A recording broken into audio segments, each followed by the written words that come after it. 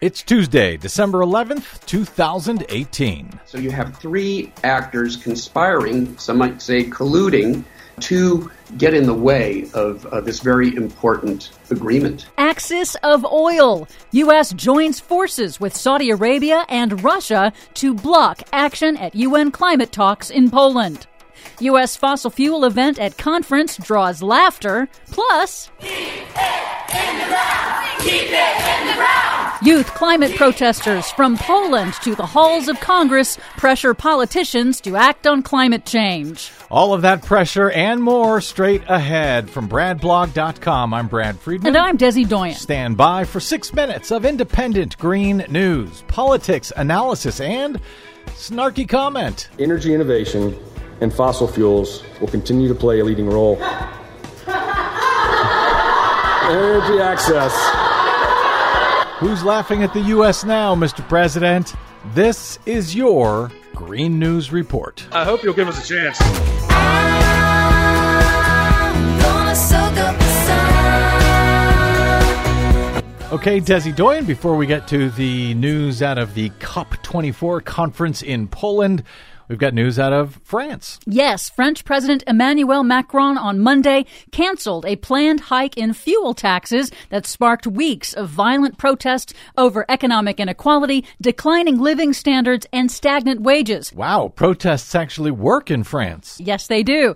Despite false reporting by right-wing media in the United States, the Yellow Vest protesters say they are actually in favor of environmental measures to combat pollution and climate change. But they said that the fuel tax increase was the last straw among several Macron economic policies that fall disproportionately on low and middle income families. So they weren't actually chanting, "We want Trump, like Donald Trump said they were? No, they were not. Huh.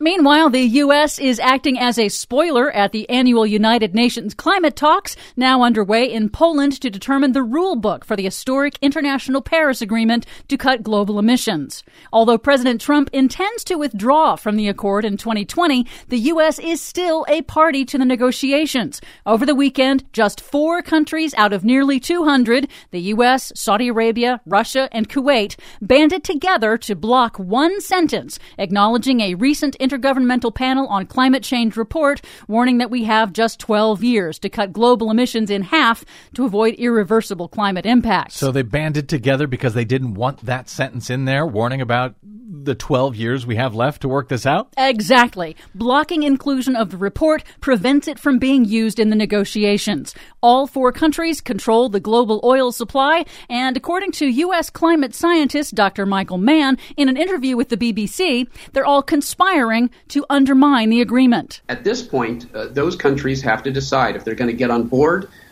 with this transition, with this economic revolution, or if they're going to get left behind at the station. And unfortunately, a small number of countries are instead focused on their own short-term financial interests at the expense of the larger interests of this planet. But youth climate activists managed to temporarily halt the Trump administration's side event at the conference intended to promote the same fossil fuels that cause man-made climate change. They mocked U.S. officials with laughter. It is clear that energy innovation and fossil fuels will continue to play a leading role. Energy access. And then chants. We must keep it in the ground! I said keep it in the ground! Keep it in the ground!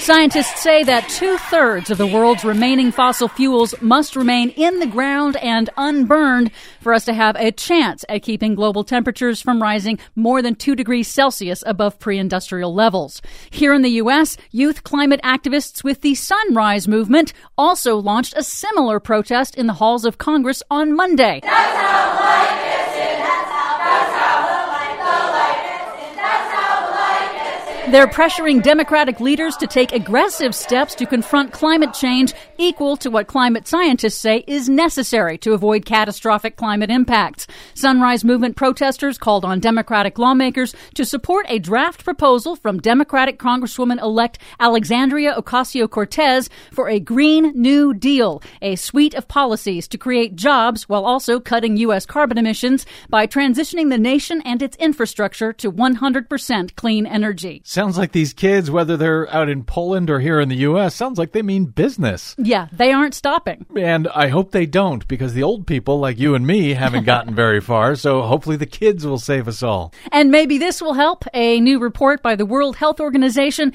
details the benefits to public health from meeting the goals of the Paris Agreement. The researchers calculated that tackling global warming would save more than 1 million lives every year globally from the reduction in fossil fuel air pollution alone. Nah, it won't help.